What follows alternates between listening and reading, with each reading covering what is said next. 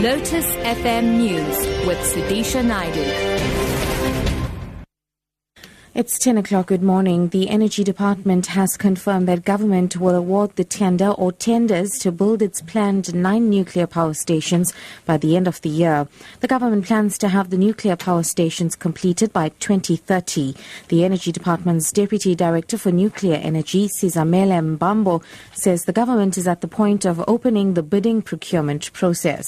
The preparatory work has been completed. We've had independent assessment, the views and the recommendation around the state of readiness for the country to proceed on this matter. Status of progress of how government has draft recommendations of this international, the integrated nuclear infrastructure. This report now will be released soon in order to ensure that government continue to show transparency into the program and inspire the public confidence.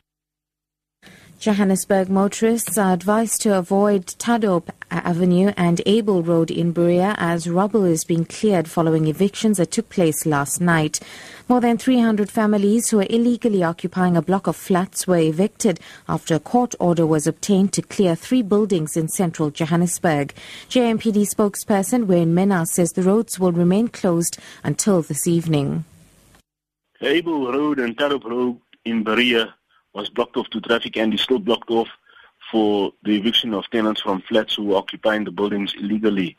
Approximately 300 families have been evicted so far, and the eviction is continuing today up until tonight when the roads will be reopened. Moving abroad, President Barack Obama has called for wide-ranging reform of America's criminal justice system, arguing that a disproportionate number of African Americans or Latinos receive prison sentences. Obama is urging Congress to pass a sentencing reform bill by the end of the year. He believes sentences are too harsh.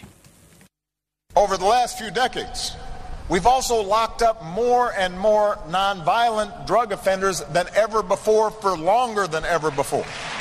And that is the real reason our prison population is so high.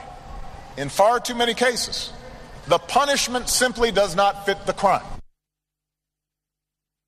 And finally, a spacecraft that sped past Pluto to uncover its secrets has successfully resumed contact with Earth. NASA scientists were jubilant as the New Horizons probe called home to confirm it was in good health after traveling 5 billion kilometers in almost 10 years to reach the dwarf planet. We have a healthy spacecraft. We've recorded data of the Pluto system, and we're outbound for Pluto. Top story, the Energy Department has confirmed that government will award the tender or tenders to build its planned 9 nuclear power stations by the end of the year. For Lotus FM News, I'm SUDISHA Naidu. I'll be back at 11. We have a funeral announcement. The funeral service for Ashin Sunarayan will take place today from 11 to 1 at 1 Sharon Avenue in Lalusha, proceeding to the Clear Estate Crematorium from 2 to 3:30. Our sincere condolences goes out to the grieving family.